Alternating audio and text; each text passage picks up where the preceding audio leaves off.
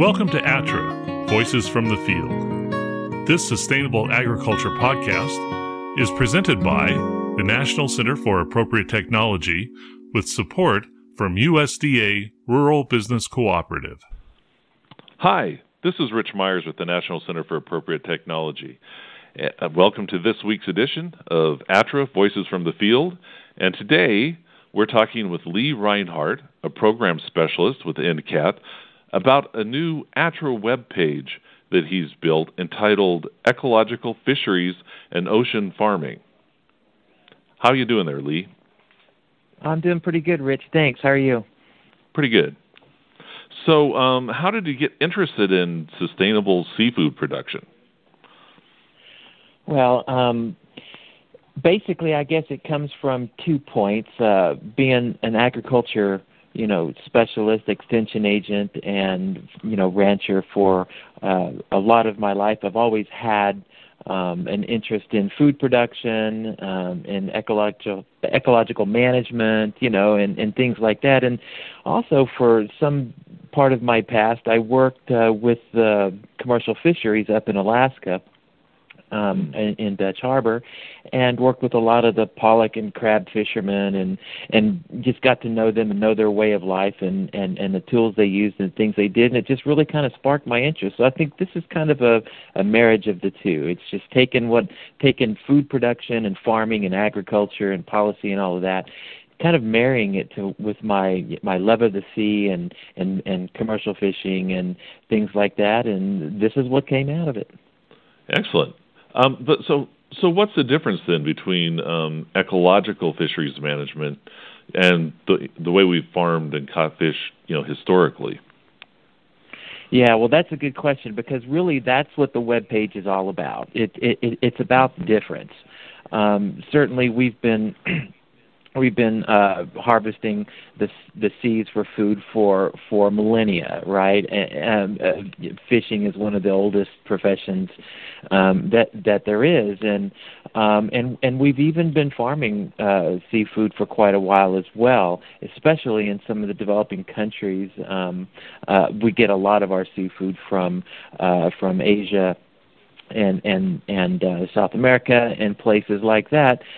So we've been using the resources of the sea for a long time, and as population has grown, we've put a lot of pressure on it, and right. So with things like overfishing, of course, we all know about overfishing, and we've heard, the destruction of habitat that comes by using certain types of fishing gear and things like that.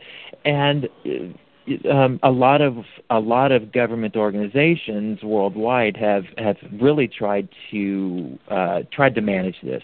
They've tried their best to be able to develop rules or laws or regulations in order to either limit fishing or close fishing grounds, or to do whatever they could to increase the fish catches, and to make the resource a little more sustainable. But what I've kind of got really interested in was kind of looking at it and going a step further, and trying to look at some opportunities and some examples of some people who were really taking the next step and trying to not only use these resources in a sustainable manner, but really to use it in a restorative manner, because the demand for seafood is increasing as population grows. Demand for seafood worldwide is increasing. And it's a very good source of protein, and it can provide sustenance for a lot of people. So that's if we have this resource, how can we use it such that it's not degraded, but instead it's restored, right? And there's a lot of good farmers and practitioners who are learning how to do this on land with organic agriculture and sustainable farming methods that regenerate soils.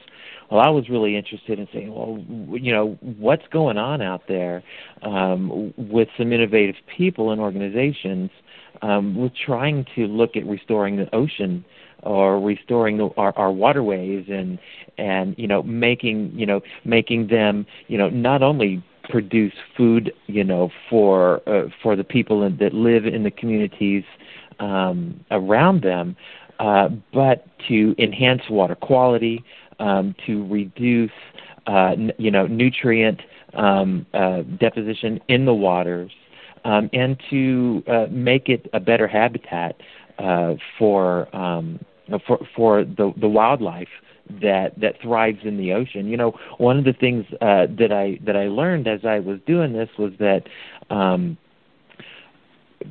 most of the sea life from the deep open ocean starts out in the estuaries. It starts out close to the land masses, in shallow waters with seagrasses and kelp and things like this, and it's a natural nursery. And we've lost over 75% of our estuaries on the United States coast to either development or overfishing or for pollution or something like that. And Rich, that's 75% that we've lost, and that's a travesty.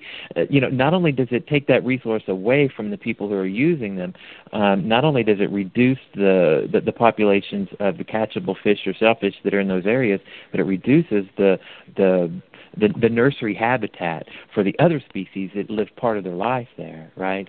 So I just started thinking, what are some of the things that people are doing? And so I collected a list of resources for sustainable fish and shellfish farming, and some really innovative examples of some small scale commercial capture fishery examples, some people who are doing it right. And striving to do it right, and kind of put them on a new website on the ATRA site to kind of help people to understand what's going on and what are the resources that are out there, and what if I want to get involved. So that's pretty much how I got interested in it, and what came about from it. Well, can you give us some examples, or an example or two about projects that kind of highlight that kind of seafood production? Absolutely. One of the most innovative ones that really captured my attention was from a commercial fisherman turned ocean farmer named Bryn Smith. A lot of our listeners might have heard of Bryn Smith and his nonprofit organization GreenWave.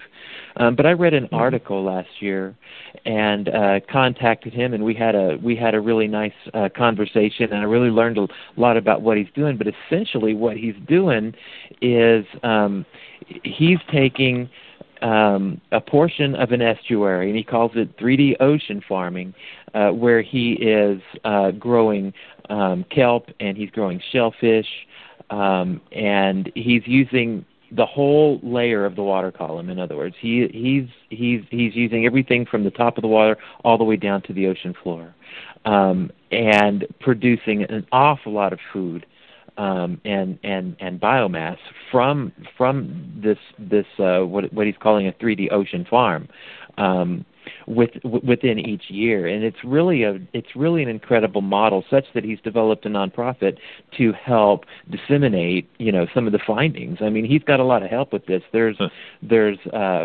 Sea Grant researchers that are helping out as well. He's using a lot of their research. There's a lot of team building going on there, and their whole goal at GreenWave is to develop 50 new ocean farmers within the next few years, and they're getting an awful lot of press, and they're getting an awful lot of interest. They've got people from all around the world who are interested in the methodology that Bryn is using. One of the things that really captivated me. One of the things that really captivated me about Bryn's philosophy is that he wants to take the industrial model of capture fisheries and industrial aquaculture and just turn it on its head and say, that's not sustainable with all the inputs and producing, cheap, mass marketed, low grade food. Instead, if we use these regenerative systems in the ocean and grow food like kelp and shellfish and things like this that actually do not require any feed inputs whatsoever because they're filter feeders, right? You can produce a lot of food, and you can actually clean up the water as you're doing it. So he wants to take this industrial model and turn it on its head and say this is a zero input, and this leaves the water cleaner than whenever you first started. So that's GreenWave. That's a pretty innovative project that's going on. There's several other around the country. One of the things that really that I'm really excited about is the rise of community-supported fisheries. Community-supported fisheries are taken on the model of community-supported agriculture, which of course is all about consumers, food buyers purchasing a share. A share in the farm, where they're going to every week they'll get whatever is harvested off of the farm, a basket of goods, right?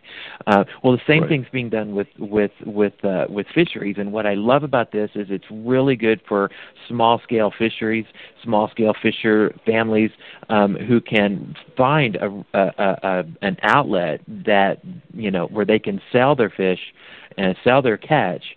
And they can do it and get a better price.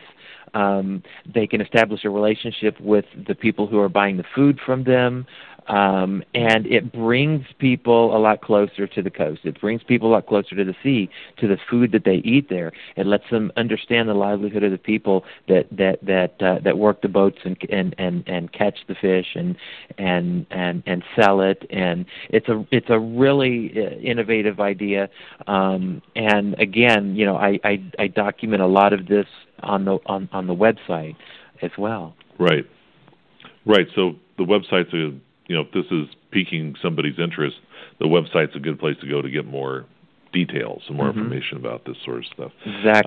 Exactly. I mean, the new website, it helps people understand how, ecological fisheries work. Is the website intended for, people who might be looking for an alternative to the fish that they buy that's commercially caught, or is it more for people who might be interested in doing this themselves? I mean, who's the website really intended for?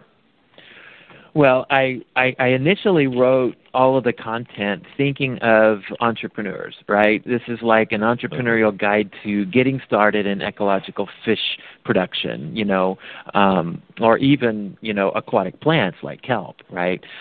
So that was my initial thought. And, as you look at the website, there's two sections to it, one on fish and aquatic plant farming, and one on sustainable wild capture fisheries. And as you look through the website, you'll notice that there's a lot there on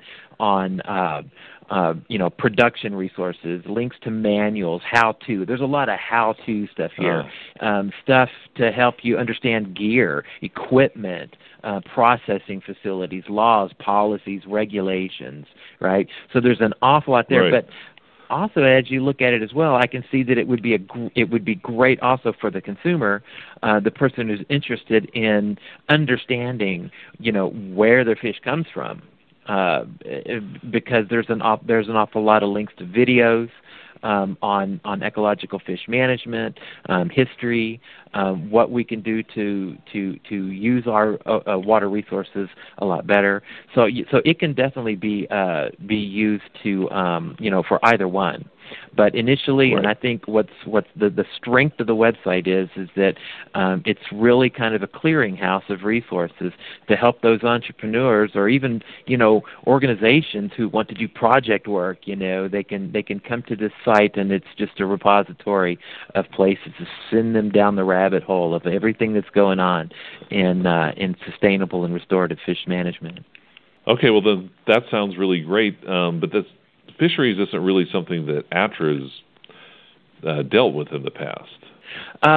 Not too much. I mean, we have provided technical assistance to farmers interested in aquaculture, and we get a lot of questions about aquaponics and hydroponics and things like that. we had a program specialist years ago who Lance Gegner, who wrote a publication on aquaculture, but as more of these projects started coming about, and things like green wave, or like a lot of the shellfish and seaweed farming work that's being done on the coast, both in the West Coast and in the East Coast, came about, I saw that it was time. It was really timely to increase the offerings that we have, and it really fits in with ATTRA's mission in such a remarkable way, because this certainly benefits the resource, and that's certainly what we're about. We're about right. what are the innovative, low tech, appropriate technology tools that are out there to help us, build communities, enhance and restore the environment. That's kind of that's what we're good at. We talk to farmers and ranchers every day right. with that. Well, ecological seafood management fits right in there, because it's got benefits to society that are that can be really extraordinary. I mean, if we can sustainably use our ocean resources and produce food and biomass, even for fuel and things like that, with algae or seaweed, we can use a lot of the space. And granted, this is space that is not single use. This is multi-use space. I mean, some of these estuaries, you can still have you can have an underwater farm out there, and it can still be used by fishermen. It can be used by recreation. I mean, the only place you pretty much can't put it, is in a channel, right? So that's one of the things that we talk about on the website, is what are the regulations and the policy and in order to get that done. So it's got a lot of benefits for society, providing food, providing jobs. For coastal development, bringing good paying jobs and a local food infrastructure to coastal communities. I mean, that's right up ATTRA's alley. That's what we do, and this is another one of those program areas, I think, that can really make an impact. And probably one of the best ways that listeners could find out more is just go on the website and look at the community-supported fisheries that are listed there. Go to those websites and just see all of the different ways that ecological fish management can impact the community. Great. Are you working on any projects in the area right now? I am, actually. We've got some project work out right now. We've submitted grant proposals to several organizations, USDA NIFA, and to NOAA, partnering with Green Wave and with Connecticut Sea Grant, which is the kind of like just like a land grant. You've got a sea grant, right? So a land grant university has that have water education and fisheries education have a sea grant. So we've submitted some proposal work to write some manuals on ocean farming and kind of make this technology open source, so that anybody could download it, anybody could adapt it to their own use, and start entering into these types of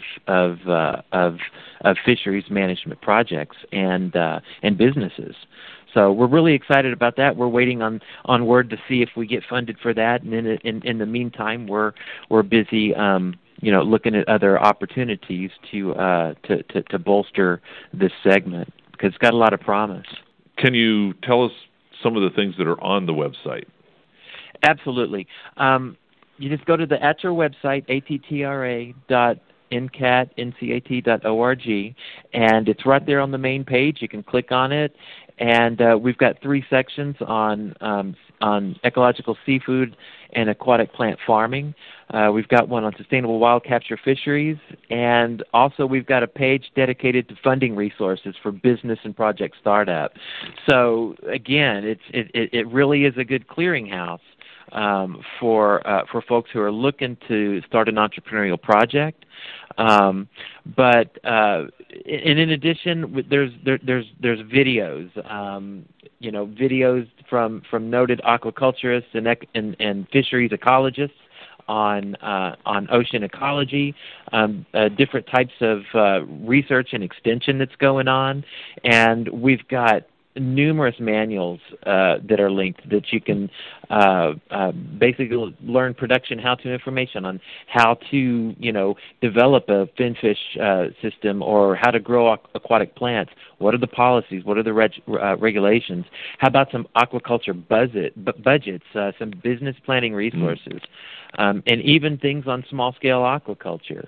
Whenever you look at the Wild Capturies page, there's a lot of stuff in there on permits and licensing, how to get started.